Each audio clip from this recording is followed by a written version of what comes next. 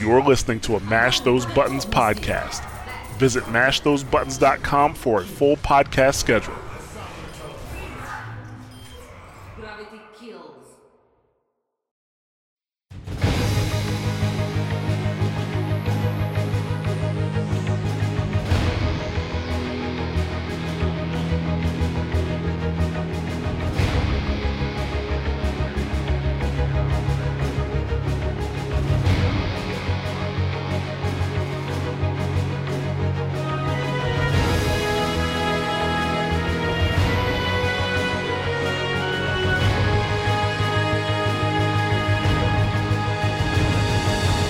Hello and welcome to another episode of Watchpoint Radio, Mash Those Buttons podcast dedicated to Overwatch and its community. I am Jared, also known as Ja, and I'm here with Bobby Schisler, also known as Blazing Bob. Hey, Ja. Hey, what's going on? This is episode number 98. We are recording on March 6th for release on March 7th. A couple things to talk about. Little known fact, new hero. I know that's brand new information for everybody, but no. We did finally find out last week who Hero 27 was. It was Brigitte or Bridget or Brigitte. However the fuck people are saying this right now. Bridge. We don't have an official consensus on it yet, but we'll get there. So new hero is on the PTR, and we finally got a chance to see what the new hero is going to bring and how it's going to be meta changing. So we're going to get into that. We're going to talk a little bit about Sombra and her impact since her buffs went through. And we're also going to talk about the most played heroes. We got some information on that thanks to Jeff Kaplan. But before we get into those topics, I'd like to welcome anybody who is listening for the very first time. Thank you very much for checking out Watchpoint Radio. This show, we do talk about news and competitive and esports in regards to Overwatch, but the primary focus is the community and the state of the game. So even with those topics, we, kind of go back to the community and the state of the game. If you enjoy the show, you can follow us on Twitter at Watchpoint Radio, and we'd love to have you on our Discord, which is discord.me/mashthosebuttons, so you can talk to us sometime. And I always like to thank returning listeners. I always say it every week. We are able to do this show because of you guys. We know you're listening, and that kind of gives us the motivation to keep going. So thank you very much. Whether this is the second time you're listening or the 97th time you've re-listened to the show, we really appreciate your support. No new subscribers this week. We did get a new Patreon though. It's Dribbles. He left us a comment, I think, an episode, maybe 2 ago. But Dribbles left us a comment, and now he has a Patreon, so thank you very much for your support. Thank you, Dribbles. Yes, really, really appreciate that. And if you, too, want to have your name spoken on this podcast, you can, you can be a Patreon, too, or patron, I should say. Or troll us on Twitter.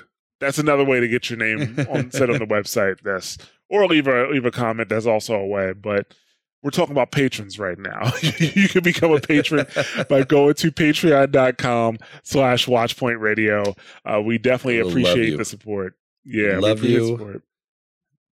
I don't even know how to say how much we will love you. Yeah, and I mean, I'll probably talk about it a little later after the show. But the support we get on Patreon, it doesn't just support this show; it also supports Prepare to Attack and some future projects we're looking to do with Overwatch. So it definitely, your dollar is going to go far, hopefully. So no community feedback this week. So Bob, how has your week in Overwatch been? My week in Overwatch has been not big. Well, whenever you say Overwatch, I think competitive. So I always play a ton of Overwatch, but every weekend you're going to see me at least one of the days in a game night or or running a game night or something like that. But when you say Overwatch, I always think competitive because for the longest time, that's all I played, period. And so I only played 4 placements. I played 1 on my Smurf as Tracer, 1. Then I played 3 when I probably shouldn't have after my cousin, because my cousin was in town this last weekend. And So I was entertaining him a lot and, hanging out with him because I hadn't seen him in a long time. But then he went to sleep Saturday, and Blevins and Deathblow from the High Noon Podcast wanted me to come play and Melissa to come play, but we were probably a little too intoxicated. So I thought that's why you didn't play comp on the weekends. Well, and sometimes, with a few drinks, I'm okay. And sometimes I've had some really good matches, but I tried to get on my ult because Blevins is like lower and I thought I could do it. But my ult has fallen so low now that I wasn't able to queue with him. So I had to use my solo account, and that's at like 2,500. And looking back at the overbuff stats, I really shouldn't have subjected them to that play because it was pretty ugly. So that was my comp. I'm hoping to turn that around this week. But I played in Cavalry Game Night, Friday night, brought my cousin. He played on controller on PC. That was interesting. He did best in free for all. He never got last in free for all, which cracked me up because he'd never played Overwatch, first off, and he was playing with a controller on PC, and he's 40. So it was just pretty funny that he never got last. But yeah, that's basically the gist of it. And then watching a ton of Overwatch League. Oh, nice. What about you? And I know you came in and you invited me to game night on Friday. Yeah, and I was like, Scrooge. So we were in the middle of placements. We were in the middle of place. Deathblow did the same thing, dude. Did the same thing, and sent me a message later, and he was like, "Hey, missing it though. I did place 3,800." I was like, oh, bastard. So yeah. these weren't my placements. We were in the middle of placements for I think it was Geo. We were middle placements for us. So I was like, okay, well, we're just gonna finish the placements and then I'll go. But then my other buddy, Recoil, he was like, well, I only have 2 more games to play. I was like, okay, well, we'll do that. Dude, by the time I got done with all those placement matches, I was like, fuck Overwatch tonight. Like, I'm not playing any more Overwatch. It was bad. Yeah, like, it was just really bad. And I could not play any more Overwatch. What you should do though, like you should definitely come to those at least for like an hour or two, because it really is just nice. Like a lot of people want to learn. Comps are picked like for the most part really well, and everybody just has a good time, and you actually get to play some Overwatch, and everybody from all skill ranks come. There's GMs to bronzes, and it's just a good relaxing time where you're not stressed. And every time that you've come, everybody's been excited that Jaw's here. So I guess if you keep it rare, you still keep that factor because they know I'm gonna fucking be there. So yeah, I might try to come this Friday. Because definitely, now I won't be able to do it next Friday because I leave the next day. So I don't know that there's anything going on this Friday. Oh, okay. Then I'll just play some comp then. Cavalry. Well, Cavalry Game Night was. I don't know. I don't think it's the Heroes League Network. The Heroes League Network would be on a Saturday. I don't think there's any game nights. I mean, we could run one. Can't, but those are kind of hard to organize on short notice, aren't they? Yeah, I could usually get one going because we'll see. All the people from the Omnic Lab scene love it. So you tell Icy Sara, you tell Tundra, you tell Shockmaster, and all of a sudden you got a room, so. Right. We'll see. I know for me, besides that night, I think the rest of the weekend, did we play comp? I think I might have played a few more comp matches over the weekend, but for the most part, I was playing a lot of quick play. And that's fun when you have a group of people that you're playing quick play with. I was having a good time with that. And actually, when I did play, the other times I played comp, I think I was only 2 stacked. Well, it was a dual queued, I should say, with people, and that was a bit better. But don't you wish you could play quick play with comp rules? Yeah, they should have. Wouldn't that be cool? that should just you could actually gauge if you could have beat the team, because it really sucks just because you didn't make it through that you lose. I mean, there were games in the Overwatch League last week where they on 2 maps each team didn't even get 1 point. Like they won, they were both, one was hybrid, one was 2 CP. The team that won by two ticks on the first map. On the third map, they won by 1 tick. That was the match, so it'd be nice to just see how you square up against the other team. Yeah, I don't know why they just don't have a mode available like that, like an unranked mode. Unranked, just that's it. How about this? They want it to be quick, right?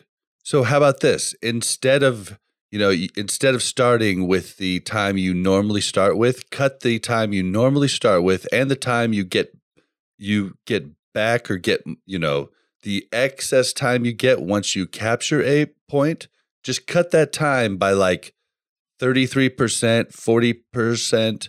Then it's less time to take the objective, so it's less team fights, but at least you're still seeing how you square up against each other. Right. Well, and another thing is, if the other team stays, if nobody leaves, or if only one person leaves, you do go up against the same people. It will reverse. Yeah, I mean, you do, but I mean, you can't really. I mean, on the matches that were 0.4, difference, you had to just barely take that last piece. I mean, are you going to actually be able to tell where you were the round before? And you know what I mean? Yeah, no, you're right. So, yeah, it's just, I don't know, I've been playing a lot of quick play recently, and that's for 2 reasons. One, because the dude abides bought a Smurf, so he can play with some lower people. And we've been leveling that up. And plus, another friend of mine. Dude abides bought a Smurf after how long of being on PC? It was a few weeks, I believe. I think his main is level 28, right? Something like it's not very high, but I think it's because of the group set. The group that I kind of play with now is really wide range, right? We're talking about from from low silver to low, actually even mid platinum, right? I play with Hippo. He's he ended the season mid plat last season, and then. I haven't talked to what he placed this season. I haven't seen. He hasn't posted that. 2505. I think he just placed in platinum. Nice. I mean, that's pretty good for as much as he rose in one season. His MMR was probably still quite a bit low. So I mean, that's pretty good that he placed in plat. That's a good state. The first time I placed in plat, I placed quite a bit over, and then the next season I was so happy to place back in plat. Yeah. I'm actually, when I place, I'm expecting, because I placed 2,800 last season, and then I hit a losing streak, a 3-game losing streak, and it brought me to 27 something, and then I didn't play the character again. So I'm expecting to be there or a little bit lower than that. I kept saying I was gonna play that account just so I can get it back up to where it started, so I wouldn't have to worry about it too much. But I flubbed that because I was playing my other accounts too much, which kind of worked out because I got a decent amount of loot boxes to the point that I got the skins that I wanted from this event without buying any loot boxes whatsoever. Nice. I totally forgot that it was ending last night and didn't get my Genji. Yeah, it kind of went out with a whimper, right? Usually feels bad, man. At the end of an event, there's usually a bit a little bit of a rush. You see some posts when is it over? When's the last time I could buy loot boxes? Nothing. I didn't see anything in Discord until this morning when it was too late. Yeah, I think what's happening is the events. The repeat events are just feeling a bit lackluster. They're getting boring. They're feeling lackluster. Yep. I didn't even look at it. I didn't even place in CTF the competitive. I didn't either. I played 5 games with each character on 3 different accounts, but I never actually placed. It's a bummer. Yeah, and I didn't place. So I'm concerned with the new Uprising event. I'm concerned. They could either it's a make or break, dude. If they come out with something new, it's going to be a reinvigorance, and they're going to learn right there that, oh, this is something we should actually definitely spend our time on. And if they don't do it, then it's just going to be like, I don't even know that I'll play it more than once or twice. I don't know. Maybe I'll try this year. If it does come back, maybe I'll try this year to beat it on the highest difficulty. Like maybe I'll try that. I did manage to do that last year. Like you've got the icon for the highest? On one of my accounts, I do. Yeah. No shit. I'm pretty sure it's on Jai. Like we did there it. There was very few people that actually did that because remember that was one of the first episodes that I was on. And we covered, the percentage that beat it because they released all those numbers at the end, which was kind of cool too. Yeah. Like how much hours it was played. And we pointed out that people like this obviously, and then they didn't do any of them for a year now. Yeah, Nakatu he mentioned that Jeff did say he wanted to bring last year's mode for Uprising for people who missed it. Yeah, I do know that. They are going to have that available. Yeah, that's for sure. We're just hoping that they add another one. They need to have a second one. Like, they need to have a new one. And it can't just be a rehash of last year. If it is a rehash of last year, Overwatch events, I think officially are going to... They're kind of not gonna. I'm not gonna say die. That's dramatic, but they're not gonna be what people want. And I know this is what they do in Warcraft. Like every year, they just run the same event over and over and over and over again. But still, like they did those events all like once. Yeah, you're right. Like, the blind gentleman just commented they did it with Winter Wonderland, brought back the May event, but had a new one. Yeah. So they did. That's funny. I didn't even play May Snowball the last time. They had the Yeti event, which I was kind of like, eh. Yeah, I don't want to play against one May. Like, let it go in 5 or 6. You know me, man. I'm Mr. Positive. That mode sucked. I mean, let's not sugarcoat it. It sucked. Everybody wanted to be Winston. Most of the time when you queued as Winston, you didn't get it. May, I just don't like, so I'm probably biased. So. Right. Well, I played on all I wanted to do was win on both sides. And I did that. And once I did that, I did it on the first day. I'm done. I'm out. No more. Yeah, I'm finished. I won as the monkey once. I'm pretty sure it was because my team was just not playing. Yeah. It was their first game. But I don't know. I don't know. It was like they put it together in like a week. They were like one dude, they were like, hey, summer intern, go ahead and make this for us, okay? And he's like, well, okay. They tried. I mean, but they really need to, I think, get it together for this next event because people are expecting the Uprising event was my favorite. Yeah, like last year when the Uprising event dropped and it had, a story connected with the Horde mode where you actually moved around and had objectives and stuff like that. Like, that was amazing. That was so awesome. I went back and I watched the video that I recorded on the Xbox of us playing it, and we were just having such a good time doing it. I'm like, man, like they really need to bring this back. It feels like such a missed opportunity to not do that every event. Like this, like people want lore. This is how you can deliver lore. We talked about that before, but this is one of the best ways. Absolutely, in my opinion. No, you're right. That's the unequivocal. That's 100% the truth. There is no opposite to that. It is the best way to deliver lore into this game right now. So, I mean, technically, even if they charge people like DLC for it, right? People would buy it because what they did is they promised you Overwatch, and they promised you new characters and character balance and new maps for free, which they will still give you. But to get like this co-op content, release it in packs, and people will pay for it if they need like a revenue reason. You release PvE content. Now, I will say, if I'm going to pay for it, I want some cut scenes, some good ones, at least as good as the in-engine one of Junkrat and Roadhog at Junkertown. I want cut scenes as good as that, and I could play with my friends, I would totally buy that. Totally buy that. Yeah. You could release like 1 pack a year and people would just be happy that 1 pack, 7, 8 missions, you know? People be happy with that. Yeah. I mean, it just has to be done well, and I will totally buy into that. In fact, I am upset. Like side note, like Hearthstone, another property of theirs. They used to do adventures. I really enjoyed those, and they stopped doing them. It's kind of a bummer because I really enjoyed it. They had good jokes in there. I mean, it was just really fun.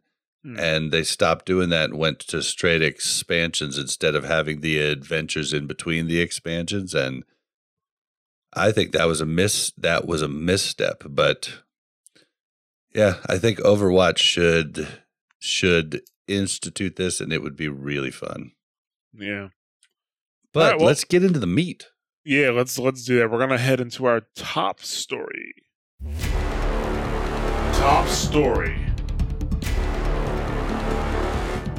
All right, so we know why everybody's here. You wanna talk about Brigitte, whatever. That's what you want to hear about. We'll just call her Brigitte for now because that's what Reinhardt says. But yeah, new character, new hero, 27. They released some teasers before. Everything pointed to it being Brigitte, or at least her being involved in the next character. And that last tweet just kind of really pushed it over the edge. Yeah, pretty much. So she is a new character. A bit surprising, she's a support. I didn't see that coming. I was thinking tank or defensive character. And some would argue that she's a tank. But yeah, I thought a tank was coming. That's what I thought. And I thought they were planning on reworking Symmetra to be a healer afterwards. But I mean, I wasn't that far off on the tank thing. And as far as the moves, I was pretty dead on last week. Yeah, I mean, pretty much. I mean, like I think the only thing that we didn't guess was the healing aspect of her when she uses her moves. You kind of guessed that though. You talked about someone who puts something. I forget exactly what you said, but someone who puts something forward, like armor, and allows you to move forward. I forget exactly what you said, but it's kind of similar to Brigitte's ultimate. Like her ultimate basically just is the pushing machine. I'm pretty sure they're going to have to nerf that in some way. At least they're going to have to make it so the armor doesn't persist afterwards, because 150 armor is a good deal of armor. Yeah, we're gonna get into that. Let's do like a high level overview of the character. I'm gonna leave that to you. The high level overview. Yes, sir. Like an episode of Prepare to Attack. Actually, I'm looking for it now. Where did I put it? 1 second. Let me pull that up. There we go. So, her primary attack, or her primary weapon, is the rocket flail. It's a flail. It's like what we predicted last week. It's a flail on a chain that she swings back and forth. It has a 5-meter range. Actually, it has a 6-meter range. Sorry, actually, it has a 6-meter range. Okay, so I was off by 1. Yeah, it's a little longer than Reinhardt's. Said 5-meter cleave is what I said. Yeah, 5-meter cleave, but it's a 6-meter cleave. It does 35 damage per hit, but she could get in 2 swings per second. So essentially, she could do 70 damage per second if she's just hitting the same target. So that's her primary weapon, and that's only 5 damage less than Reinhardt per swing. You know. It sure feels like a lot less when I've played her. I don't know that that's actually, that can't, I mean, maybe it's right, but it really feels like less. How fast his swing is, because that's what will kind of determine that. Yeah, so Reinhardt, 1 swing, it's like he basically can do 1 swing per second, essentially. Yeah, and the time that Reinhardt does 2 swings, Brigitte could do 4. But it looks like it's about 70 damage. I feel like she swings at the same rate that Ryan does, though. No, it's definitely faster. It's definitely faster. I did notice that. I don't feel like it's double, though. I don't know. I could be wrong. All I know is that when I'm swinging at a 200-point hero right in front of me, they seem to be dying a lot slower than when Reinhardt's swinging at him. I'll have to figure out why that is, but it's definitely slower. Right. Well, remember, you still need to hit them twice. So if you hit them once and they move out of range or something like that, like it's only 35 damage versus the full, you have to get both hits in. So that might make more sense. Yeah, if you get both hits in, then it's 70 damage per second versus Reinhardt's 75. She has a shield, which is one of the reasons why we thought she was a tank. So her barrier shield, which is a personal shield, it is 600 HP, and it reduces the movement speed down to 3.85 meters per second. I think Reinhardt, how much is Reinhardt's? Yeah, Reinhardt is about a meter slower per second. So she's a little bit faster, as she should be, when having a smaller shield. I think the cooldown for her, if her shield breaks, those 3 seconds instead of 5. That's what I read, those 3 seconds, not 5 seconds, if her shield actually breaks, versus Reinhardt, whose shield, when it breaks, it's 5. She can do a shield bash, which not only does it do 50 damage to a target, it also stuns them. And it also doesn't it knock back too? I don't think so. No, it doesn't knock back? I thought it knocked back. Oh, okay. Well, I played her, but not enough to remember if it knocks somebody back. So that move only has 5-second cooldown. Her whip shot does 70 damage, which makes sense, I guess, if it's doing one hit. And it has a 20-meter range with a 4-second cooldown, and that definitely knocks back. Yes, it totally does. Sorry, I'm just having a little bit of a technical difficulty here. There we go. Sorry. Yes, yeah, right. It has a knockback, but it's not a big one. Like, it'll knock someone off a ledge. Someone's really close to the edge. It'll knock them off the edge, but it's not like a Farah concussion rocket. Well, not only does it knock back, it knocks up as well. I think that's part of the problem. So even if there's a gate behind you, it will knock you over the gate. Well, I mean, that's what Lucio's does too. It can, yes. And then you can even get more arc if you arc it up and get underneath the target. But that's kind of thing. You have to get to knock somebody over a gate. You'd have to be like underneath them. Versus Brigitte, you could be 20 meters away and it knocks up and over. So you can see that if you go into the training ground and there's that one robot that's sitting. He's just like sitting there. It's like at the 20-meter range. He's close to where the other robots are all moving around in that one area, but he's to the right of the guys who were getting shot that you're supposed to test your healing on. If you hit him at the 20-meter range mark, he goes up and over and will fall over the gate. So that's a bit much. Where'd you see that at? Because I think they tweaked that a little bit. Well, I did it myself when I went to the practice range with her. Did you do it like right the day she released, like shortly after she was on there? I did it the day after.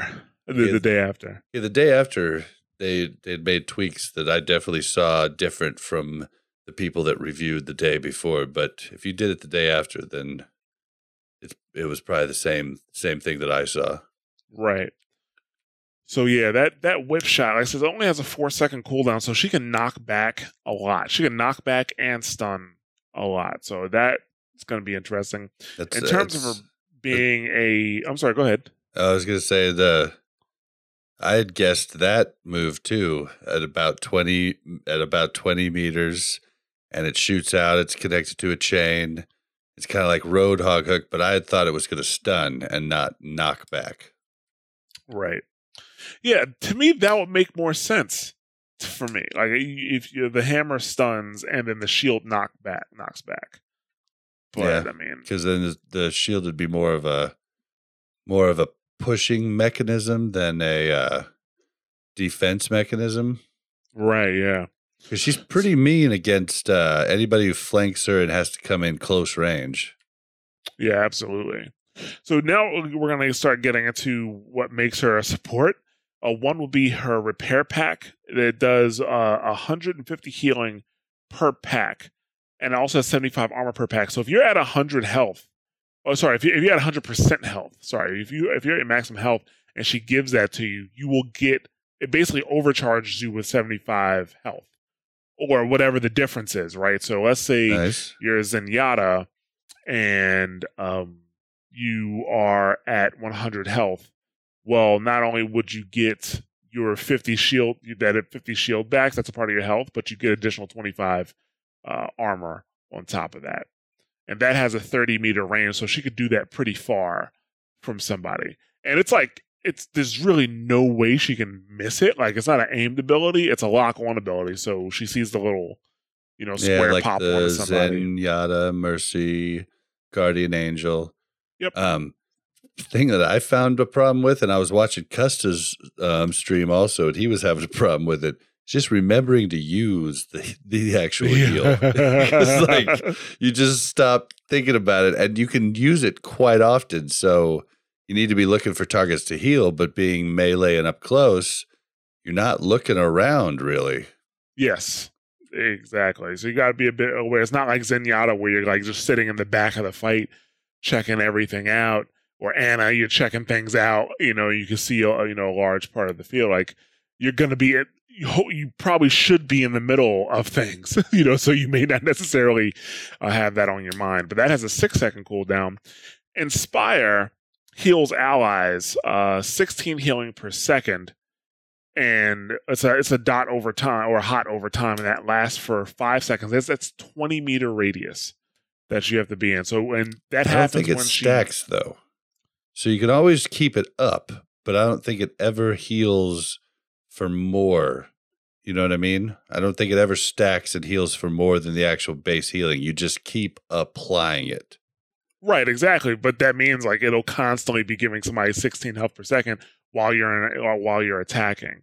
So that lasts. It's a dot that lasts for 5 seconds. So it's essentially 80 health. It'll give you. And it has a 20-meter radius, so anybody inside that 20-meter radius while you're attacking as Brigitte will be healed while you're attacking. Well, not just attacking, but you actually have to be hitting something too.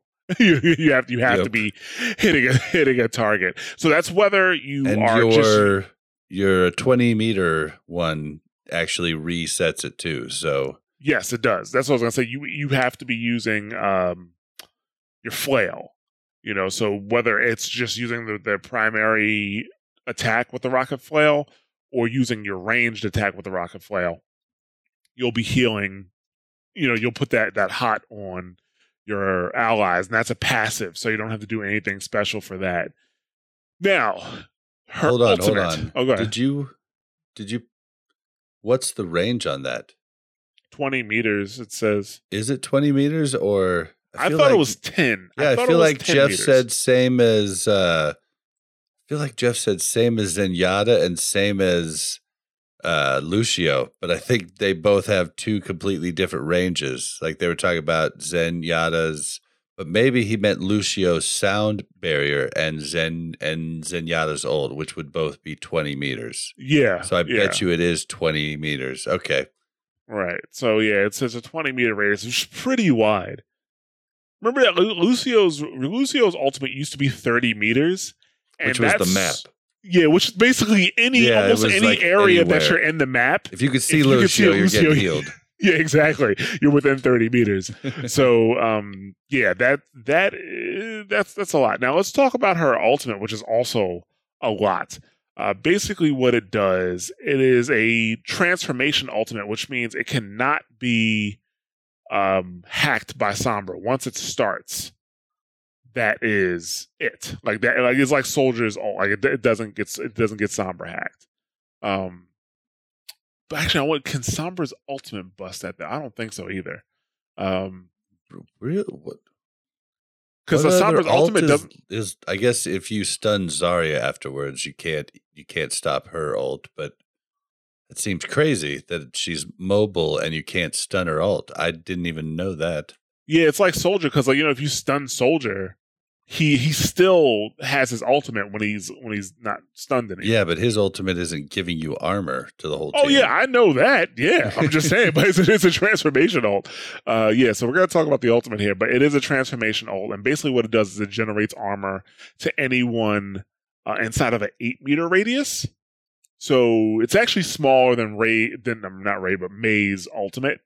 But if you are within inside of an 8-meter radius of with Brigitte, which, let's be honest, that can happen a lot, especially if you're doing like a death ball, you're trying to move in together, or this ultimate itself will make you want to clump up and go together. You're going to get 30 armor per second, you're going to get a max of 150 extra armor. If you if your armor is like shot while this is happening, it'll just replenish the armor. So at the end of the ultimate, you're gonna have, or you should have, 150 extra armor on whoever you are. You know, yeah, that part seems nuts. That's a 300 HP tracer, and it stays. That's super insane. Yeah. So you have a 300. Now you have a 300 HP tracer whose half of her health is armor. And for those who aren't aware, armor isn't like shields, right? So the thing about shields is that shields regenerate. However, if you shoot a shield, it does the same damage as if you were to shoot normal health. With armor, the amount of damage done to the person and also the armor is reduced until the armor is gone. It's reduced by each projectile. So someone like Reaper who shoots a whole bunch of pellets really hurts his damage. Someone like Moira, who damages a small amount per second, really negates her damage. And so it's going to cut down on a lot of people's damage and Reaper's not even really in the meta at the moment unless someone runs triple or quad tank, and he's really not going to be in if triple or quad tank has 150 armor extra. Exactly.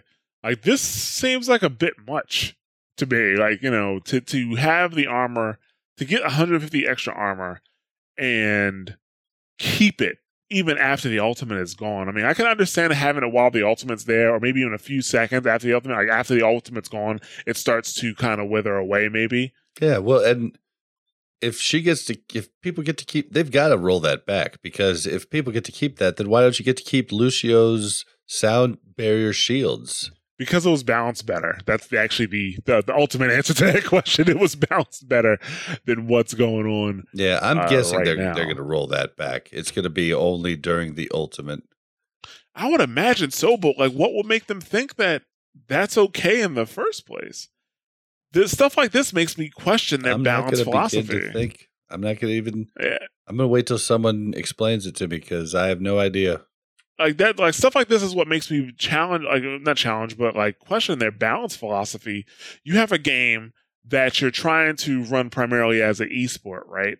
This should have been a problem from, somebody should have solved this. You know how many hands this has to pass before it reaches the PTR? Well, just think how oppressive D.Va was when she had all that extra armor and it wasn't health. I mean, I mean, the only time you were really seeing a bunch of armor before on different people was Torb. That was the only thing keeping him like even somewhat viable in, the lower 50% of SRs. So I don't know. Yeah. Well, I've seen people complain about tracers who have Torb armor. And now you're going to give her more than that? And I wonder, does that stack with Torb armor too? Like, imagine if you had a Brigitte have 300, a Tracer has 300 armor, and now you have additional 75 on top of that. I quit. Well, and Brigitte can get 150 from her ult stack, and then she can overheal 50 armor over, and that actually decreases, though, I think.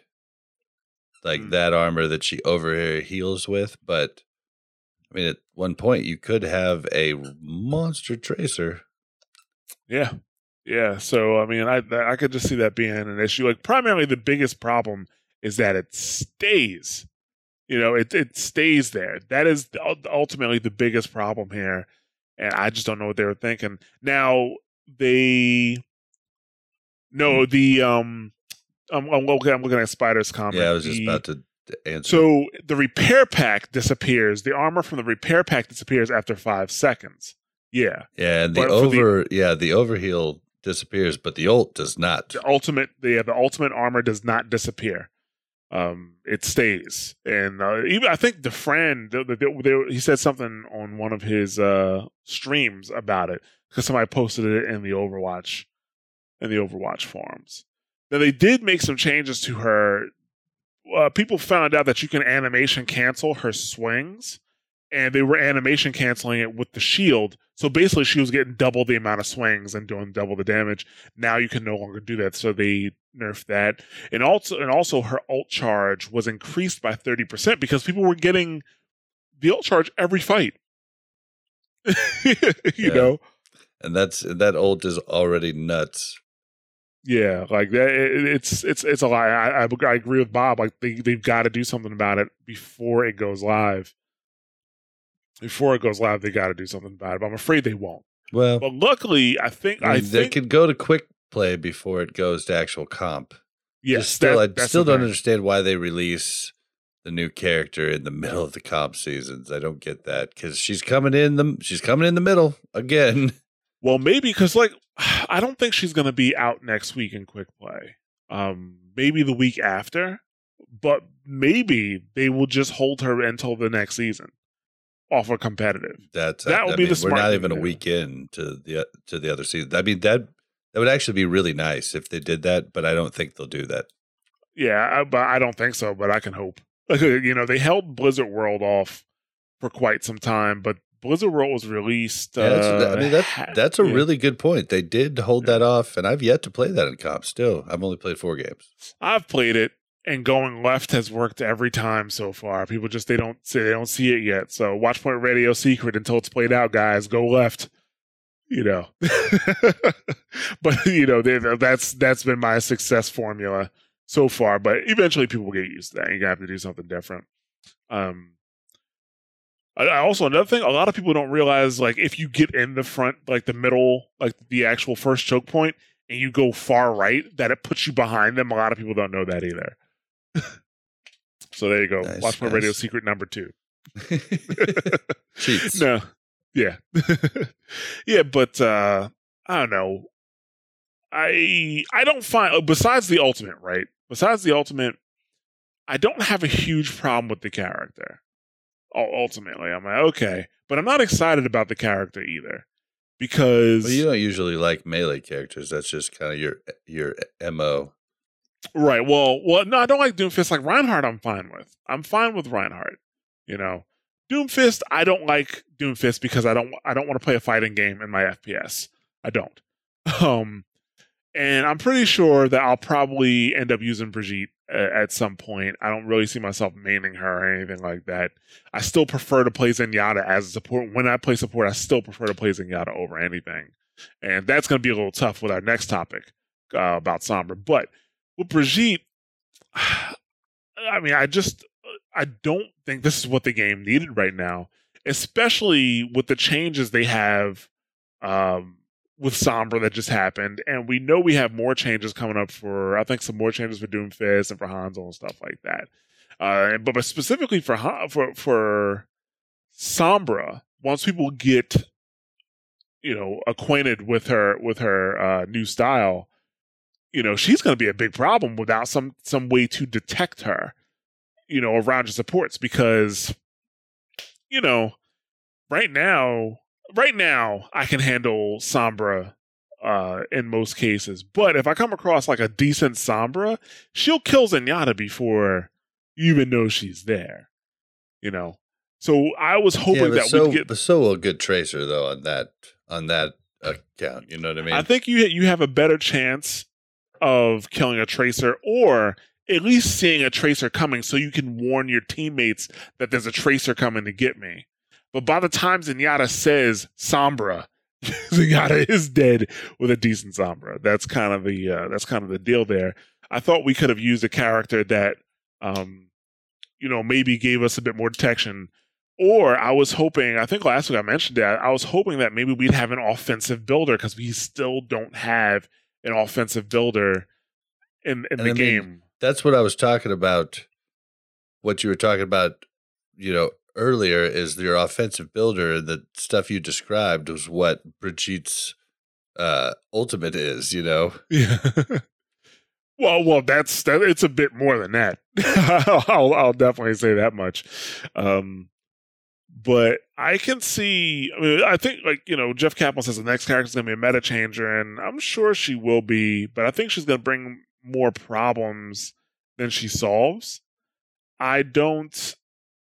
She's going to add additional time on the time to kill on a game that already has a very high time to kill. And I'm not saying Overwatch needs to have the same time to kill as, like, let's say an Unreal Tournament or a Quake or something like that. Or let's say like something super quick like Call of Duty. Like, I understand why Overwatch has a high time to kill.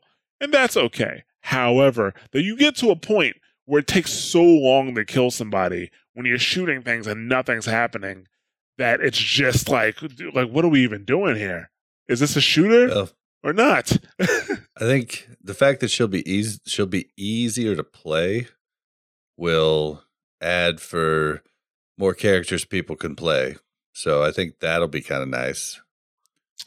That is true. I mean, like, because even with Moira, right? You saw people who normally play DPS kind of flock to Moira. I see a lot of that. So if you need a healer and somebody needs to make that switch, boom, they go into Moira. This will definitely be a second character. And then they play it wrong and they do damage. Mm-hmm. They do. But at least with this character, when they're doing their little itty bitty damage like Moira does, at least they'll be healing the team around them. Every point of damage counts, man. Like, so yeah, like in 5 meters or 6 meters, I should say, it's it's not too bad. I mean, it's a pretty good range to be able to attack somebody with. I mean, like, if you're in a mix up, like if you're in the middle of a group, and she'll be great for flankers, right? She hits Tracer a few times. Not only is she keeping up her other supports, maybe, but at the same time, she's damaging a Tracer. Like, I mean, a Tracer is not. And the big thing is her shield and her stun on the flankers, especially for Genjis and Tracers. I mean, if she gets a stun off, first off, she can shield. She can pretty much just stop a Tracer if she can shield in the right direction. And then if she stuns the Tracer, then the rest of the team can follow up. She doesn't have to do all the killing. That is true, yeah. I mean, at the end of the day, though, I just don't think this is what the game really needed. There's a bunch of different character archetypes or abilities or something like that could have been added into the game that would have made the game better, fixed some of its problems. However, this is not one of them. I don't think we needed another healer. We didn't. We did not need another healer. I think we needed another healer or a tank. The only thing we didn't need was another DPS. DPS / defense hero that's actually a DPS. Well, I think that at this point in Overwatch, everybody kind of puts those two groups together, right? You put the defense heroes and the offense heroes, and you just count them as DPS. That's just kind of what you do. But I'm actually kind of looking forward to the next character now, because hopefully the next character will be something that the next character is Hanzo. Next character. Well, I'm talking about next new character. But this is also kind of part of the problem, I think, with releasing characters on a schedule. Like, they're releasing 3 characters a year, and whether they want to admit it or not, they're on a schedule. It's every 4 months they're releasing a new character. And I think they have this mentality like, well, we got to put something out, so we'll take this archetype and put it out. Well, they're actually saying if that really is going to fit into the game right now, like if this is what the game actually needs. I don't know. I feel that they're excited about Brigitte, and I mean, we know that they already have usually 3 characters in the queue. It's possible, they skipped over characters that were already made, and Brigitte was new, but I don't know. I think they're trying to shake it up. I think they're trying to see what they can do, and if they're going the League of Legends route, there's a lot of different hybrid characters, and this might be the first of the true hybrid characters that we're actually going to see come in. Then this might be a trend for the future. Possibly. But like, you know, like I said, I don't have a problem with her. I just think this round we especially right now with what's about to happen with Sombra, we could have really used some extra detection, you know. But we'll see what happens. I don't know. The Sombra thing is weird. I'm gonna have to see how that plays out because maybe I'll just do the rest of my placements on my Lobby as Sombra only. Just see what happens. You give it a shot. You can put out a shit ton of damage now. We can go ahead and move into our next topic, which is the impact of the Sombra buffs.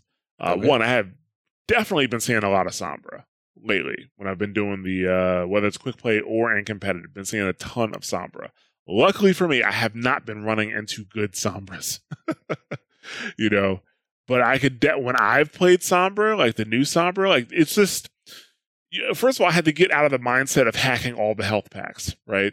I got out of that mindset really fast. You need to hack at least the one closest to you. Exactly. The one that you're dropping your thing on, which is now 20 seconds instead of 15. Yeah, so I would only hack the health pack that I'm dropping my, I'm dropping my translocator on, possibly the health pack behind enemy lines so that they could not retreat for health or something like that. Or if I need to retreat for health, I can also get that one. But dude, it's just so like, I mean, I like to play Zenyatta, and I just murk Zenyatta every time I see him. He's the first person I'm going to kill. First person I'm going to kill. I get behind him, wipe him out, team turns around, I translocate out. I'm ready to go again. He's still on cooldown. That was like a rap there. First one out, I translocate. No, you said first one down, I translocate out, or something like that. Yeah. So like, he's still like by the time I get my translocator back, he's still in the process of respawning. So I can go back and get somebody else out at this point. I think the change in the spread was helpful. Not too much. I think they got that right, the change in the spread. People were worried that she was going to be able to, really put a hurting on Pharah's. I'm like, no. At least I wasn't able to. I think you still have to be able to still put the same hurting now that a Tracer can put on a Pharah. Like, basically, Pharah needs to get, at least 10 meters from the ground, and then Tracer can really do some damage. Yeah. But I think the Sombras are going to be... You're probably running into bad Sombras because Sombra and Tracer, like the difference between Sombra and Tracer, in my opinion, is Sombra is rewarded more for sneakiness. Tracer's rewarded more for being able to run. I mean, Tracer, you can get far from whoever you're going up against quickly. Sombra, you have to be really sneaky about where you use your translocator to actually evade the enemy properly. Because... people that don't play Sombra a lot, you're just going to throw that and just try and translocate to it, and that does not going to work.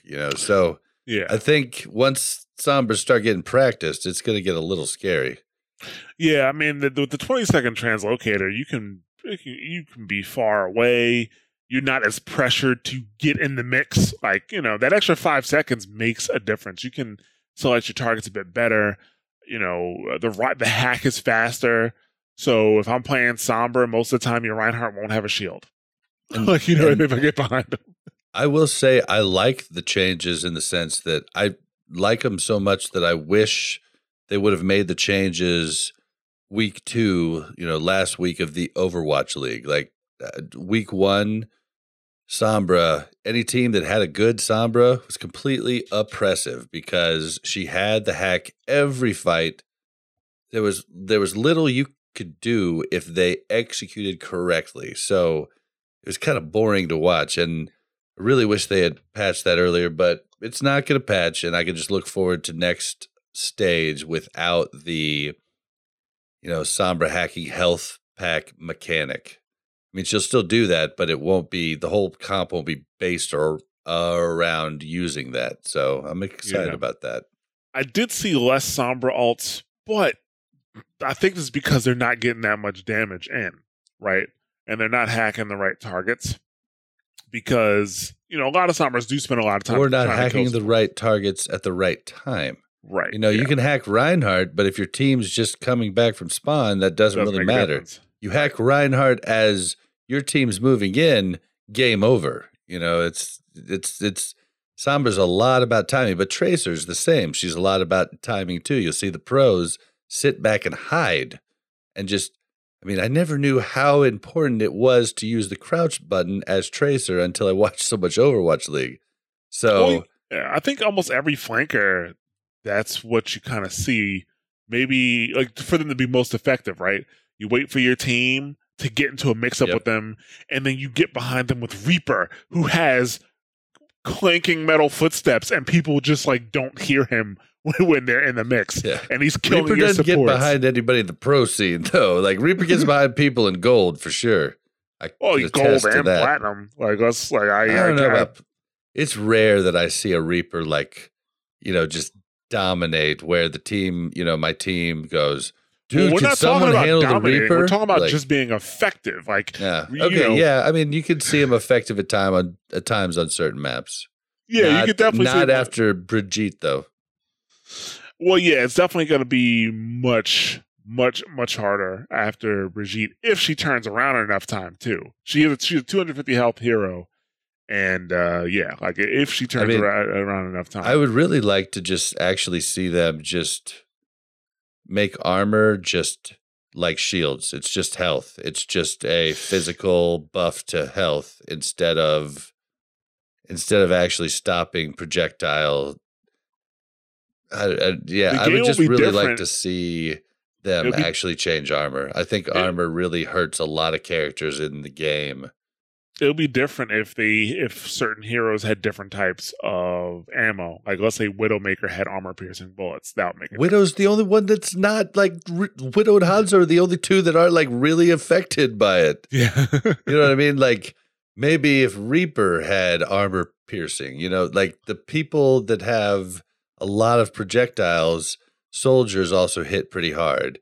Like those people are the ones that need help against armor. Right. Yeah. So I don't know, like the Sombra impact so far we haven't seen.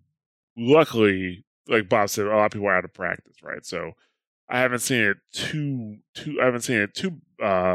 much of a problem. But when we come across a decent Sombra who is able to do her ultimate, like just come out of invisibility and just do her ultimate really fast, that's kind of a huge problem, especially if they do it at the right time with your team, Yeah, and luckily, it's a fairly slower building ult. So, if you're not damaging people, I still got the ultimate pretty quickly by racking up damage. Did you? Yeah, around a little bit lower than the rate it was before. I don't want to say it's the same rate, but a little bit lower. Shit. You know what I just thought of? You know what this means? We have to redo the Sombra Prepare to Attack. Yes, we do. I didn't even think about that until just now. Yeah, the Sombra Prepare to Attack has to be redone. Dang it. So, because it does change the way she plays. Like, instead of just being somebody who's just hacking health packs and looking for that opportunity and telling your team to use the health packs, now she really has to, now she has to get in there and get the damage. So, I don't know. I think for her character, it's pretty good, but for the overall scene, until we get a better way to detect, I think that's a problem. I don't know. I think the change is for the better. I think you're right. I think we could use another way to detect, since right now, really, one of the toughest characters to play in the game is the main one that can actually detect her, at a steady rate. Instead of Widow, who could detect her with her mine, just her, or Widow, who could detect her with her ultimate. I think, but they are changing Hanzo. So maybe Hanzo will actually be someone who can be played by, a good amount of players instead of someone who can be played by 3% of the population at a decent rate. So I don't know. I don't think Hanzo should be made easier. I think a character who hits the way he does. But that's something they'll have to tweak. Yeah. But I mean, What I'm saying is that, like, right now, he's a character that very few in the game can actually play effectively unless they luck out. Right. It's the whole thing where they play once, they're like, oh man, I had so many good kills. Well, that was luck or a level that just really had a lot of chokes that you could spam into and you properly shot your arrow every possible second that you could. But the people that can play Hanzo where they're hitting shots like crazy, those people are few and far between. So hopefully they make Hanzo a little bit more playable. Right. Or just add another character that does that. Even if you had a character that could see stealth enemies like at a frequency, but they can only see it themselves, so they had to alert their team, that's, more acceptable than what we have now, which is just Hanzo, and then that person could literally just be taking up a slot on your team to detect because they can't hit shit, yep. As Hanzo. Yeah, I mean, anybody can play Hanzo, though, on the right level. The right level with a lot of chokes, as long as they're smart enough to constantly shoot their bow into the choke, then they can be, they're going to get kills. But, lots of Hanzos don't, I see them just not shooting. And, I mean, it's like Junkrat. Like, if you watch Jake play Junkrat, he's shooting every time. If you watch Libero or Linkser play in the Overwatch League, and they're playing Hanzo on King's Row, they're not timing their shots. They're shooting a shot every chance they possibly can. So if people played like that, there'd probably be a few better Hanzos on a lot of maps. Right. That's true. It's pretty easy to feed Hanzo's ultimate, too, especially if you have, like, a Roadhog or even a D.Va, like somebody who doesn't have just a shield in front of them. Yeah, because you can just keep plugging them. Even if you're not killing them, you're doing damage, but you can just keep getting your ultimate, It's very simple to do that. So, well, I guess we'll see what comes out of that. I am a bit concerned that, we're going to be living in Sombra's world for a little bit until we figure out until, tweaks are made so that she's not like a huge problem. And that's after people figure her out. Right now, it's not too bad, so we'll see what happens with that.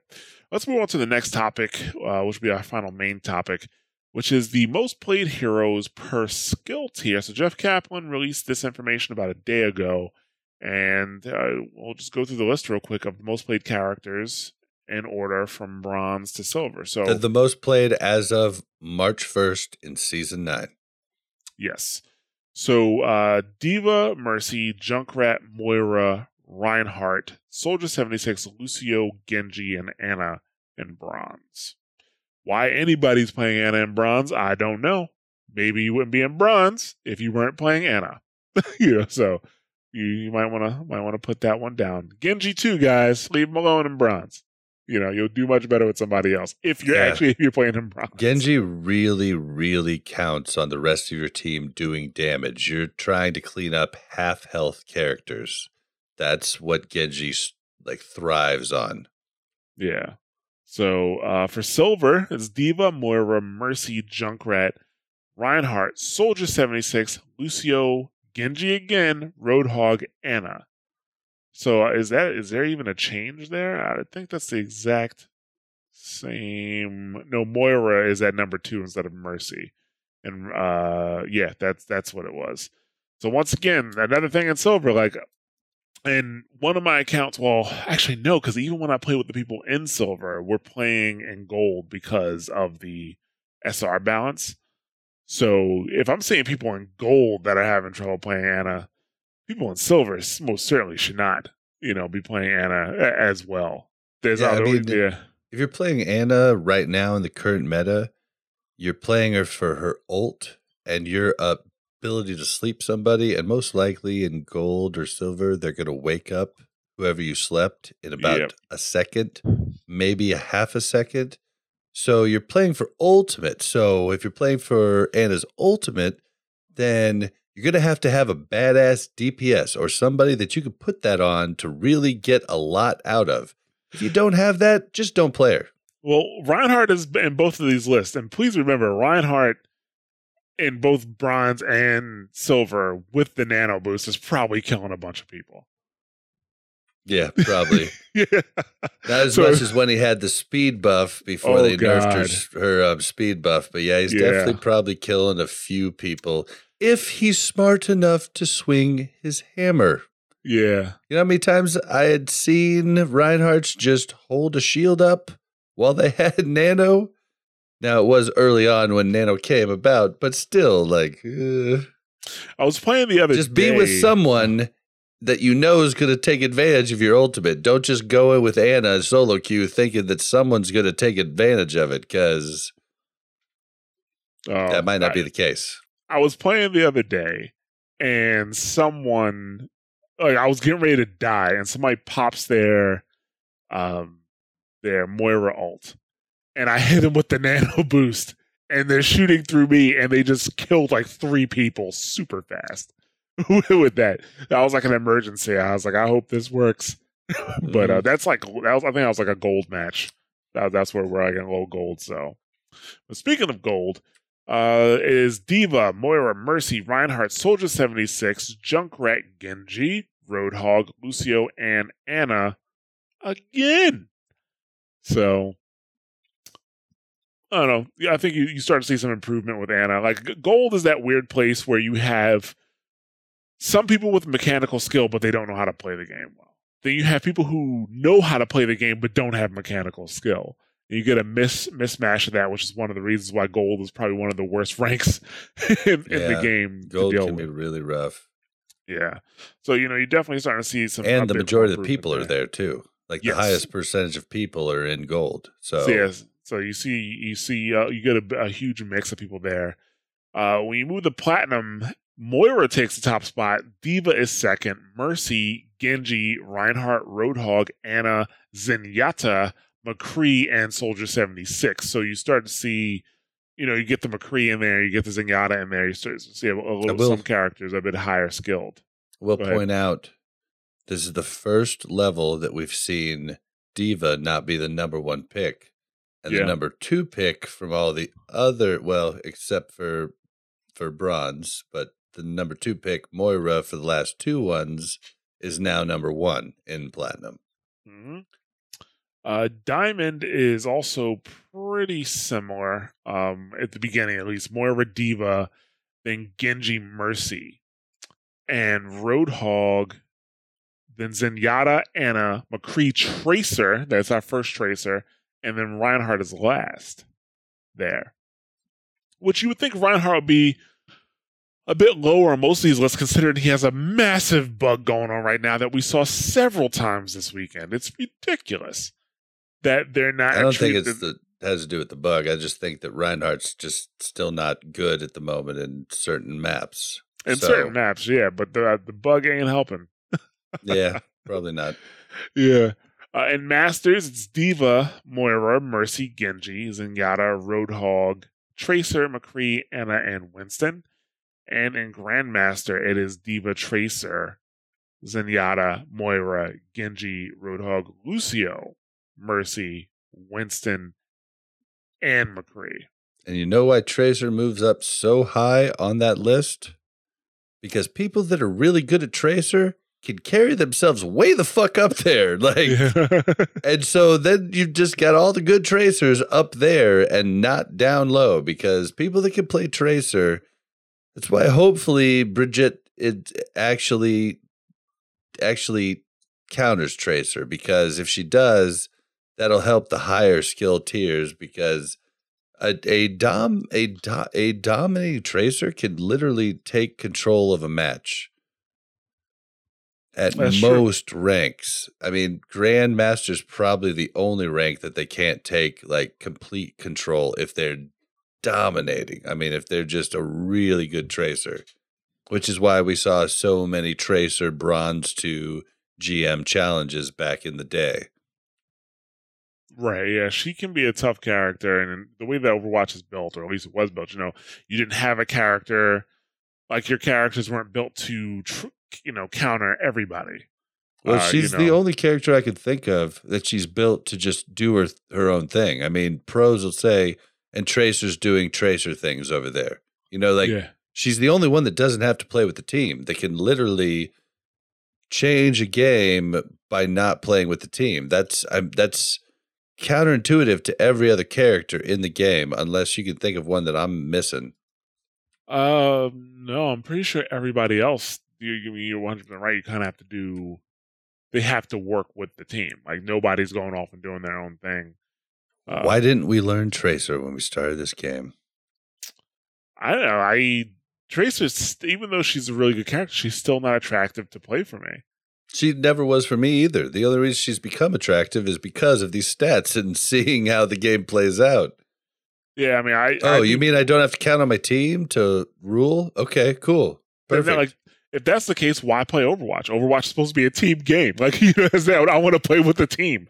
I was just saying, in a pinch, like I could win if I knew how to play Tracer at a good level. If I had spent, because it takes so much time to know how to properly transverse the map, knowing what you need to do. Like I just wish I would have put those 150, 200 hours that I have on Reaper on Tracer. Right.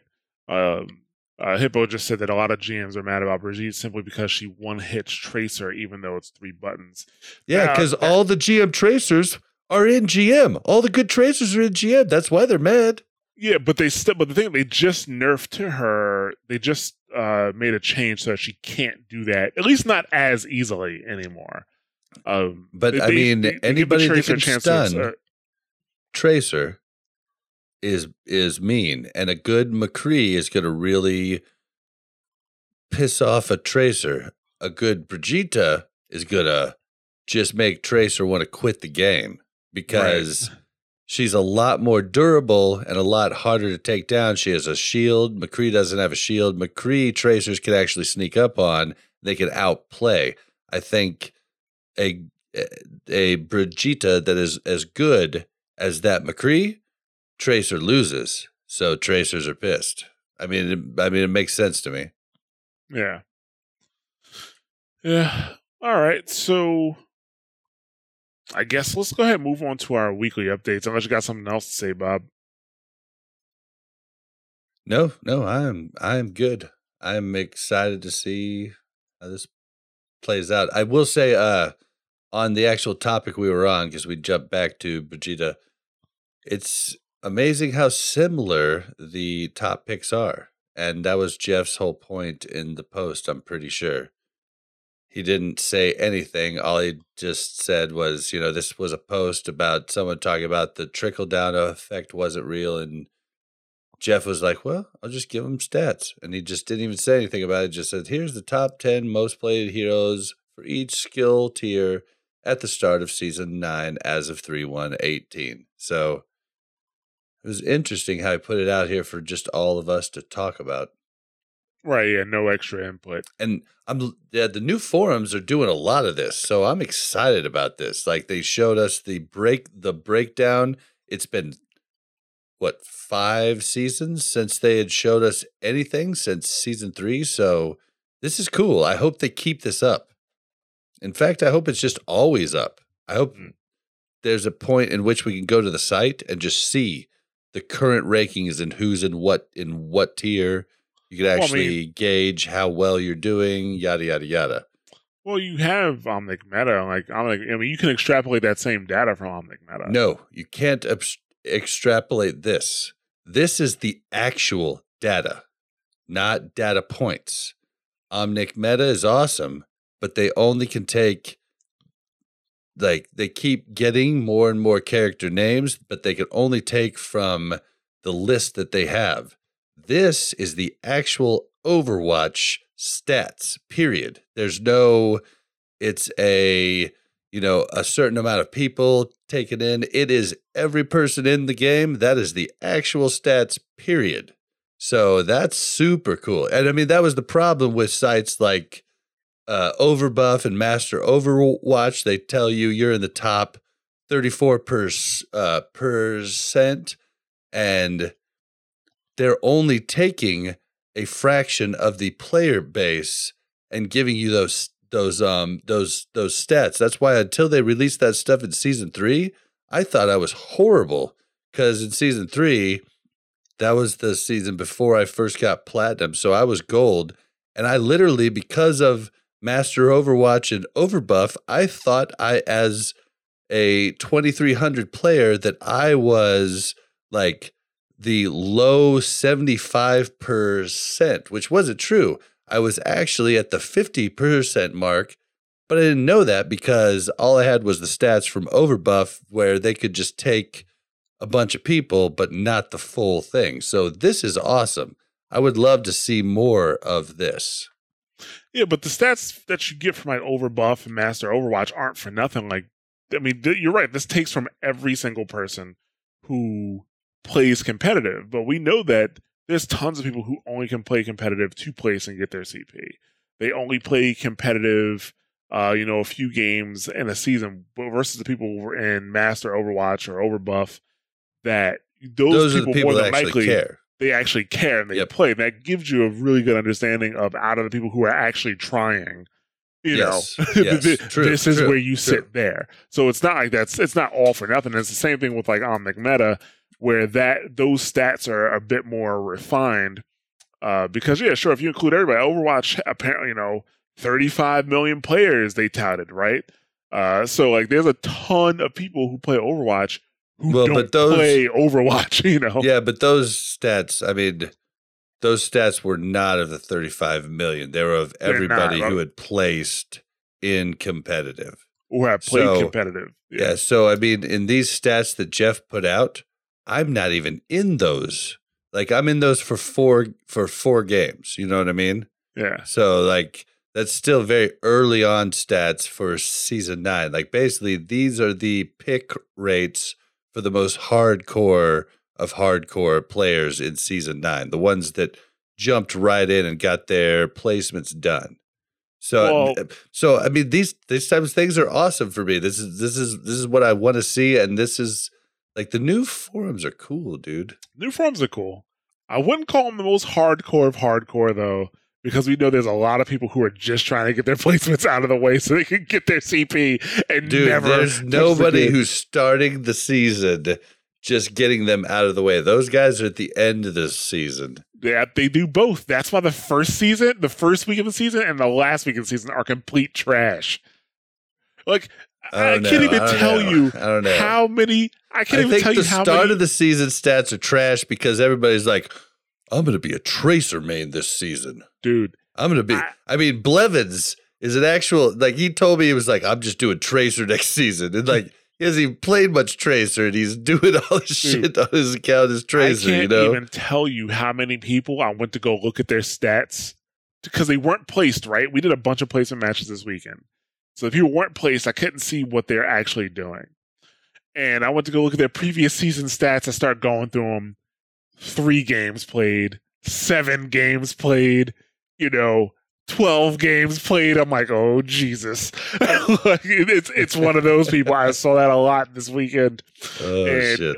That's what I think. A lot of people either get them out the way in the beginning of the season, or they wait till the end of the season, and that's why like the first week of comp and the last week of comp are the bread ends on the loaf that everybody throws away.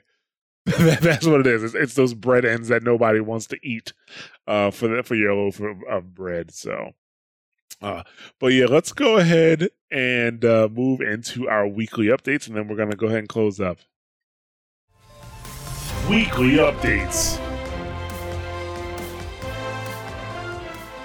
All right, so what we got this week? First of all, Widowmaker is getting a StarCraft skin. For the 20th anniversary of StarCraft, it is Kerrigan. First thing people said, oh, it's a Nova reskin. Well, no shit, Sherlock. They're both ghosts and they look the same. Different colored hair. Huh? They're different colored hair, yeah. That's they're just saying it was a Nova reskin, but it's just wasn't Nova hair. A reskin of Kerrigan though? No, Nova actually looks different than Kerrigan. No, I'm just saying like Kerrigan was first. Kerrigan was the first. Yeah, she was first. So Nova was a reskin. I mean, Nova was the second ghost. Well, the ghosts existed in StarCraft regardless, right, as a unit. But normally they have like masks on, but their outfits existed already. But the Kerrigan and Nova, they're both white women with ponytails. One has a red ponytail, one has a white ponytail. That's kind of like Are you it's kind of it. What's wrong with white women, Ja? I didn't say anything was wrong with white women. I'm just making a statement. Like that's what they are. And it's still going to look saying all white women look alike? Is that what you're saying, Ja? The Kerrigan and Nova and Overwatch look alike. No, but the oh shit. Yeah, so like they're gonna look like, because they still kind of want it to look like Widowmaker, right? They have it's the same model, but they have different hair. Red hair is Kerrigan, blonde hair is Nova. I'm okay with that. I'm still rocking Nova. I'm probably gonna rock Nova even after I get Kerrigan, because blondes have more fun. I did not. I'm gonna get. Well, obviously, to get the Kerrigan skin, all you have to do is log into Overwatch. So I'm not gonna buy the Nova skin because I don't play Widowmaker. So I'm just going to get. That's probably like when I do get it on the accounts. That's probably the one I'm going to use for the rare occasions that I play Widowmaker and Quick Play, because that's the only time I'm actually going to play Widowmaker.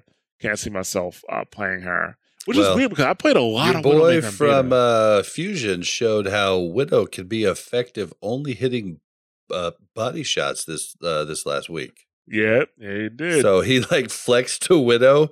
Like, I don't even know if he hit one headshot, but he hit every body shot and his team won. Yeah, that's good. Still doesn't make me want to play Widowmaker though. So, but yeah, so that's happening in Overwatch. The 20-year anniversary. I'm trying to think what else they could have done. They probably should have held the Orisa skin for this too, like the Orisa Immortal skin. Or you know what they should have done? They should have given McCree his StarCraft outfit. Because I don't know if everybody knows this, but McCree, so when they were coming up with ideas for the next game they wanted to do after Titan, one of the ideas they had was of a StarCraft game that featured who is now McCree.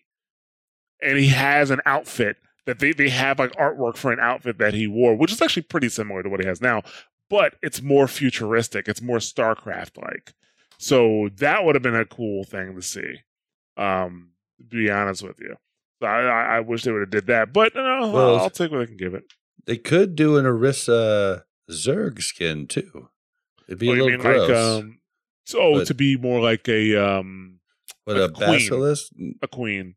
I was thinking basilisk. A basilisk? I mean, I guess they could do that too. But, I think a queen will work out a bit better. 4 legs. Basilisk has 4 legs, right? Yeah. But it's been a long time since I played StarCraft. But yeah, but queens are definitely, they're more noticeable, like Zagara or something like that. But she would have to shoot instead. So that's a little hard. Like her being a Protoss really fits. Yeah, it totally fits. So I think that's cool. So, but it's just whatever. Bob, you said you noticed something in the PTR that teammate ultimate charges. You're able to see those on the PTR. Yes. Huge to be able to hit tab. Now you can see how close your teammates are to ultimate. So you don't have to waste time. If you're a silly person who doesn't have a mic, typing into chat, please, community plea, do not type into chat during a comp game. Use the voice that God gave you and talk. If you have to buy a $12 mic, so be it. At least we're hearing something. No one looks at chat during game unless they're silly. So I forgot where I was going with that, but dang it, I actually totally forgot where I was going with that. Yeah, I'm like, where's this train going, Bob? What'd you ask me? About team ultimate charges? Yes. Okay, so now you don't have to ask, hey, how close are you to ult? Your team doesn't have to, like, I have a keep binded to saying when my ultimate charge, what it's at. Now you can just look, and then you could just say, hey, Diva, my Zarya ultimate's coming up. Do you want to wombo combo? Like, that's huge. I'm hoping that at some point it actually changes to where you can see the enemies too. Because I'm tired of alt counting. I think that'd be too much information. Dude, I love it in the Overwatch League. It really helps me to understand what the strategy for the next push is going to be. I think it would just make competition better if we could just see where everybody's at. If we could know that Zen has his ult, I mean That's just too much information. It might be, but I really wish we could just test it in the PTR just to see. I mean, like, that's part of like being the competitive aspect of the game is like keeping track of all that stuff, right? Yeah, and it is, but everybody puts it on the supports to keep track of that, and at least in the pro scene, and it just kind of sucks to have to do that.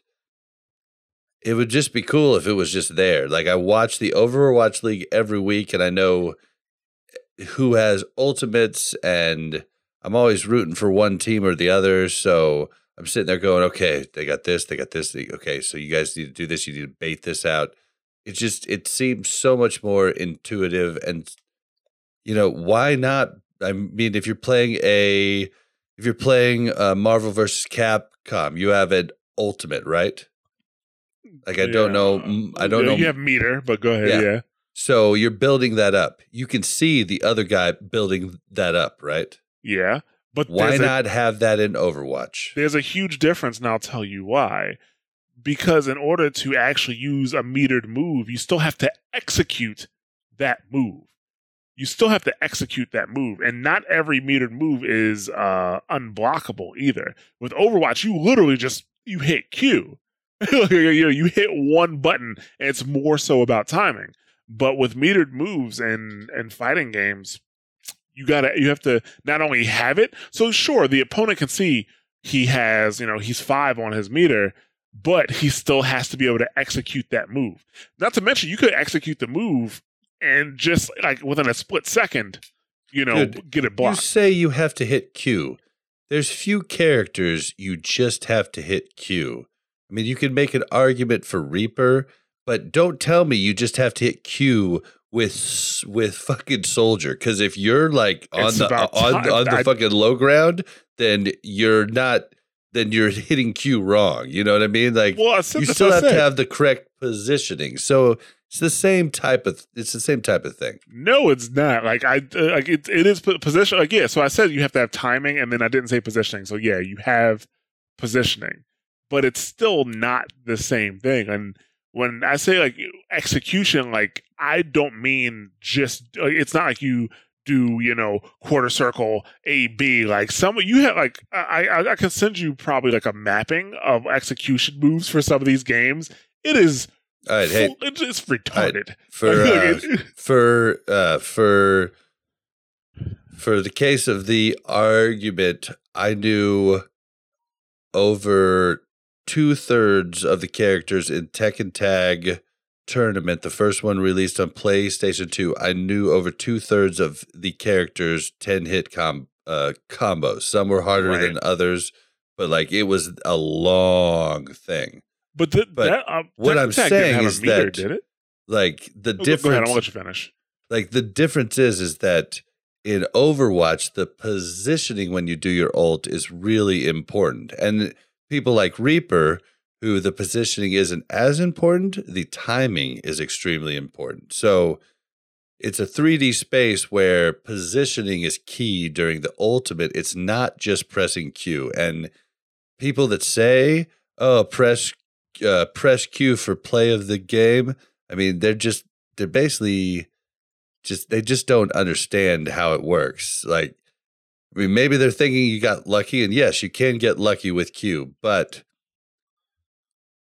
it's all about where you are when you hit Q and what's around you when you hit Q. The Zarya that hits Q when one of her teammates is still alive and 5 of the other team is alive is just a bad move. So it's a different thing, but it takes a lot of strategy. Yeah, but I like I said again, it's hitting Q and it's timing. But if you know that Reaper has his ultimate, well, now you're going to be prepared for it all the time. Or if you know Zarya has her ultimate, well, now you just hold your Zenyatta ult. or you make sure that your diva is facing forward whenever she sees Zarya. I think that's fine. Like the problem is people already know that. It's just someone has to use the brain power to keep track of it, and that's usually put on the supports by the community, and that just is kind of a bummer. You know what I mean? Like it sucks to play Lucio because everybody still expects that you're not doing anything when he was changed seasons ago to where you're actually doing quite a lot to actually keep alive. But they're like, what are the ultimates? And I'm like, I don't fucking know. Like, I've been trying to keep you guys up because you guys are running all over the fucking place. You know, it'd just be nice to just be able to see it. Yeah, I mean, I being able to predict it, that's one thing, but knowing for sure, that kind of kills some of the competitive aspect. Like, I guess another example that I'm thinking of is like, let's say Unreal Tournament, right? 1v1. Drink. So with UT or actually not just Unreal Tournament, it's actually Quake as well. Any actual arena shooter.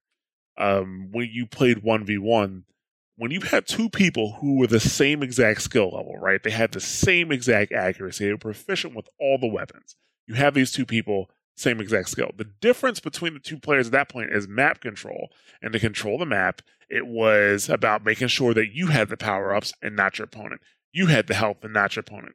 You had the guns and not your opponent. In order to control the map, you had to remember the timer for every single weapon, power-up, and health pack on the map, and make sure that you were from where you started moving toward that health pack or that piece of that gun at a specific time to get there when it spawned so you can get it and the enemy did not.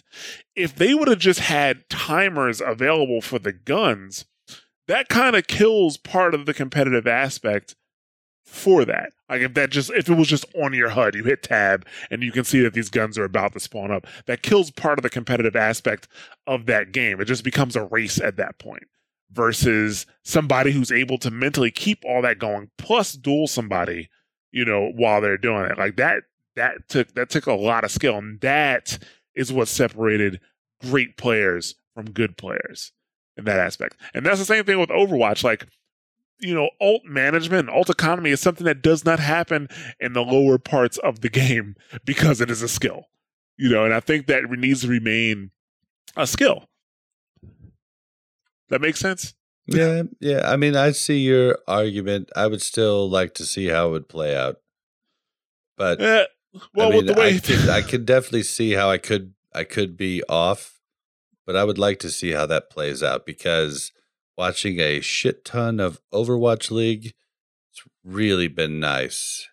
Right. So, I mean, that's where I'm at, but it's not going to happen. So, well, it was nice to talk about. Finally, to kind of wrap this up, there has been a little talk about possibly doing more mini competitive seasons. We saw a mini competitive season with Lucio Ball. We saw a mini competitive season with CTF. But there has been some community feedback that Jeff Kaplan responded to, saying that they'd like to see more competitive seasons or other competitive modes. And Jeff Kaplan's response was, "We like many competitive seasons. We'll do more." Hopefully, that doesn't mean that they'll only do them, with events. Because when an event is on, I don't necessarily want to do the competitive season. Like, so if Uprising comes out and it has a competitive season, I don't want to split between both, to be honest with you. I think the Uprising competitive season would be yours.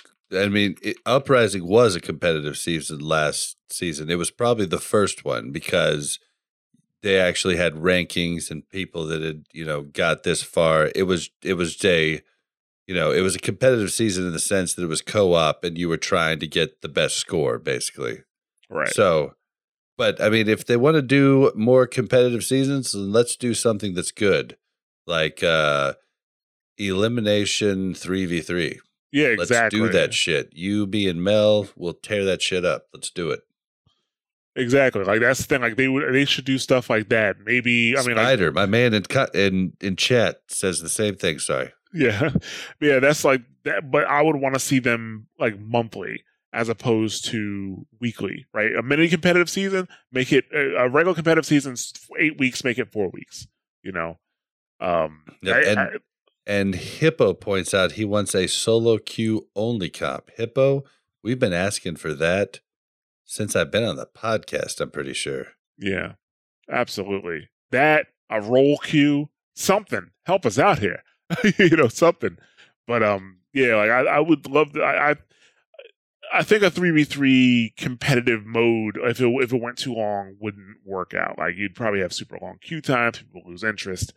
But a mini season would probably work. I also thought that maybe a 3v3 competitive ladder would work out well versus comp, where you can actually see where you versus an SR based system where you can actually see where you are, and that encourages people to play so you can move up. And the 3v3, hero knockout where, when you win a round, you get knocked out. That would really favor people like us that flex on a ton of different characters. Absolutely. Like just how 1v1, when I play 1v1, I rarely lose. And it's not because I'm good. It's just because I've spent so much time playing so many characters. Yeah, it would not favor one tricks, that's for sure. So yeah, we might be seeing more of that, but I just hope they don't always attach it to an event. Just make it monthly, I mean, first things first, they need to fix the arcade so you can actually play whatever mode you want to play. That needs to get fixed. It does. There needs to be a queue for 3v3 all the time. There totally is. You just have to create a custom game. That's not the same thing. Yeah, that's what they're going to give us. But that's like I don't want hour-and-a-half queues, man. I don't. We're not going to have hour-and-a-half queues. If we have 75 different games, we will. We don't have 75 different games. We have 3, like the game modes that people want on a regular basis: deathmatch, 3v3, maybe even 4v4 deathmatch. Deathmatch is always in. It has not left the arcades since its addition. Yeah. So the only stuff you have like Mystery Heroes, Super Shimada Brothers, like stuff like that is the stuff that should probably be random. But 3v3 should always have a queue, and deathmatch should always have a queue. You're saying game modes. So would you count what's the one that's in PTR right now with it's the only one in PTR right now. Total Mayhem. Would you want that to be an every time game? No, Total Mayhem should also be one of those that randomizes. Not altered game modes, but only specific different game modes. 3v3, 1v1. Okay, gotcha. Yeah. CTF. Gotcha. And Hippo brings up a good point. No limit heroes will probably also be a good one to keep posted up. Just in case you want to go in and test a hero and not have to worry about somebody picking your hero. That's great for practice. But yeah, we wouldn't have hour-and-a-half queues, at least not on PC. On console, it might be a different story. I can't speak for that. But on PC, you most certainly would not have hour-and-a-half queues. You just wouldn't. So there's more people playing Overwatch than they make it seem. I mean, even queues right now, unless you're a grandmaster, you're not spending 15 minutes in the queue to get a comp match. You're not. You're spending a lot more time in high platinum than you are in gold. That's one thing about gold. Yeah, you guys, you don't want to be in gold. But even in platinum, your queue times are awesome in gold, bros. You're not spending 15 minutes in platinum either. No, I mean, you're not spending 15 minutes even in Grandmaster. I mean, you're spending like some 8 people to are. 9. I've seen streams of Grandmaster. I'm talking gold, you insta-queue every time. Platinum, almost, yeah. It's a good few minute wait, Yeah, which I say that's what I kind of need. I was talking to somebody the other day. I was like, you know what? When I played StarCraft and I was like diamond in StarCraft, I had enough time between matches to fucking like program to code websites. Like that's what I did. That's how I used to spend my Saturdays. Right? I would be playing StarCraft. It'll be up on one screen. I'm looking for a match on my other screen. Doing some coding or something like that. With recently, I have just not been able to do that with Overwatch because you're right. I've been playing in lower ranks, so you get like an insta queue. So when I start playing in Platinum again, that'll be maybe a welcome change. Give me a little bit more time between between matches to do something a little fun. So, well, not a little fun, but a little productive with the fun. So, all right. So we're gonna go ahead and close out the show on that. Prepare to Attack Batch 5 is almost complete. I just haven't released the Bastion episode. I'll probably do that as my parting gift next week before I head out for vacation for everybody who wants to play Bastion. But yeah, the latest episode we released was Moira, and you can check that out on the same places you can get Watchpoint Radio. So if you're looking to dive into Moira, go ahead and check that out. For those who aren't listening to the stream, we do stream every Tuesday at 8 p.m. Eastern Standard Time on twitch.tv/mashthosebuttons. Would love to have you here so you can chat with us in the Twitch chat. We always want to hear about your Overwatch stories, so we're going to go over our contact information shortly, and we will, if you can send us your Overwatch stories, that would be pretty awesome. We do have a PS4 community and Xbox One club. They're both called Watchpoint Radio Overwatch. And, if you join those, I still have to do my placements on both. So, if you join those, hopefully we'll get a chance to play together. We also have a Discord, like I mentioned earlier, which is discord.me/mashthosebuttons. And we love to have you there so we can chat sometime. I always like to talk about Heroes of Overwatch. It's a Facebook group that has players from all platforms, and they keep up with the latest Overwatch news and the dankest of the Overwatch memes. So check that out. Watchpoint Radio and Prepare to Attack, like I mentioned, is available on multiple podcast platforms for both iOS and Android. Just search for Watchpoint Radio and you should be able to find it. If you cannot, just check out the RSS feed right on the Mash Those Buttons website. You can throw that into probably almost any podcatcher. The show's Twitter is twitter.com/watchpointradio, but you can also find Mash Those Buttons at twitter.com/mtbsite. Facebook.com/mashthosebuttons and YouTube.com/mashthosebuttons. Bob, where can they find you? You can find me on Twitter at Blazin_Bob. That's BLAZZIN_BOB. All right, and you can find me on Twitter at _Ja_. And like I said earlier, we do encourage you guys to reach out to us, so you can email us at wpr@mashthosebuttons.com. Or you can reach out to us on SoundCloud, leave a comment on the website, talk to us on Facebook or Twitter, wherever. Just reach out and talk. We love hearing from you guys. If you enjoyed the show and you want to help support, the best way to do that is to share the show with others and also to leave a rating and a review on your favorite podcast platform of choice. You want to take that a bit further and help us out even more, there's a couple ways you can do that. Like I mentioned earlier, we do have a Patreon, which is patreon.com/watchpointradio. But that Patreon also supports Prepare to Attack and some other projects that we are working on for the Overwatch community. So, like I said, we're gonna stretch those dollars and get some things done. We also have a Teespring store if you want to get some Mash Those Buttons or Watchpoint Radio merch. It's teespring.com/stores/mashthosebuttons, where you can get some shirts and mugs and stuff like that, and that's helpful. We're also a Twitch affiliate, so if you would like to subscribe to our channel, that's a great help as well. So we appreciate any support that you guys provide. It's very helpful. Thank you very much. I encourage you to check out mashthosebuttons.com/shows to see all of our other podcasts. We have 2 World of Warcraft podcasts, one about, just WoW in general, the other one's about lore. We have Double Tap, which is our fighting game podcast dedicated to the fighting game community, which has a pretty major announcement this week, I believe. And is that at the end of the show here? No, that's at the end of their show. Okay. Yeah, at the end of their show. So check that out if you're into fighting games. It's an awesome podcast. It is the #1 podcast in fighting games. I can say that with confidence. Google told me so.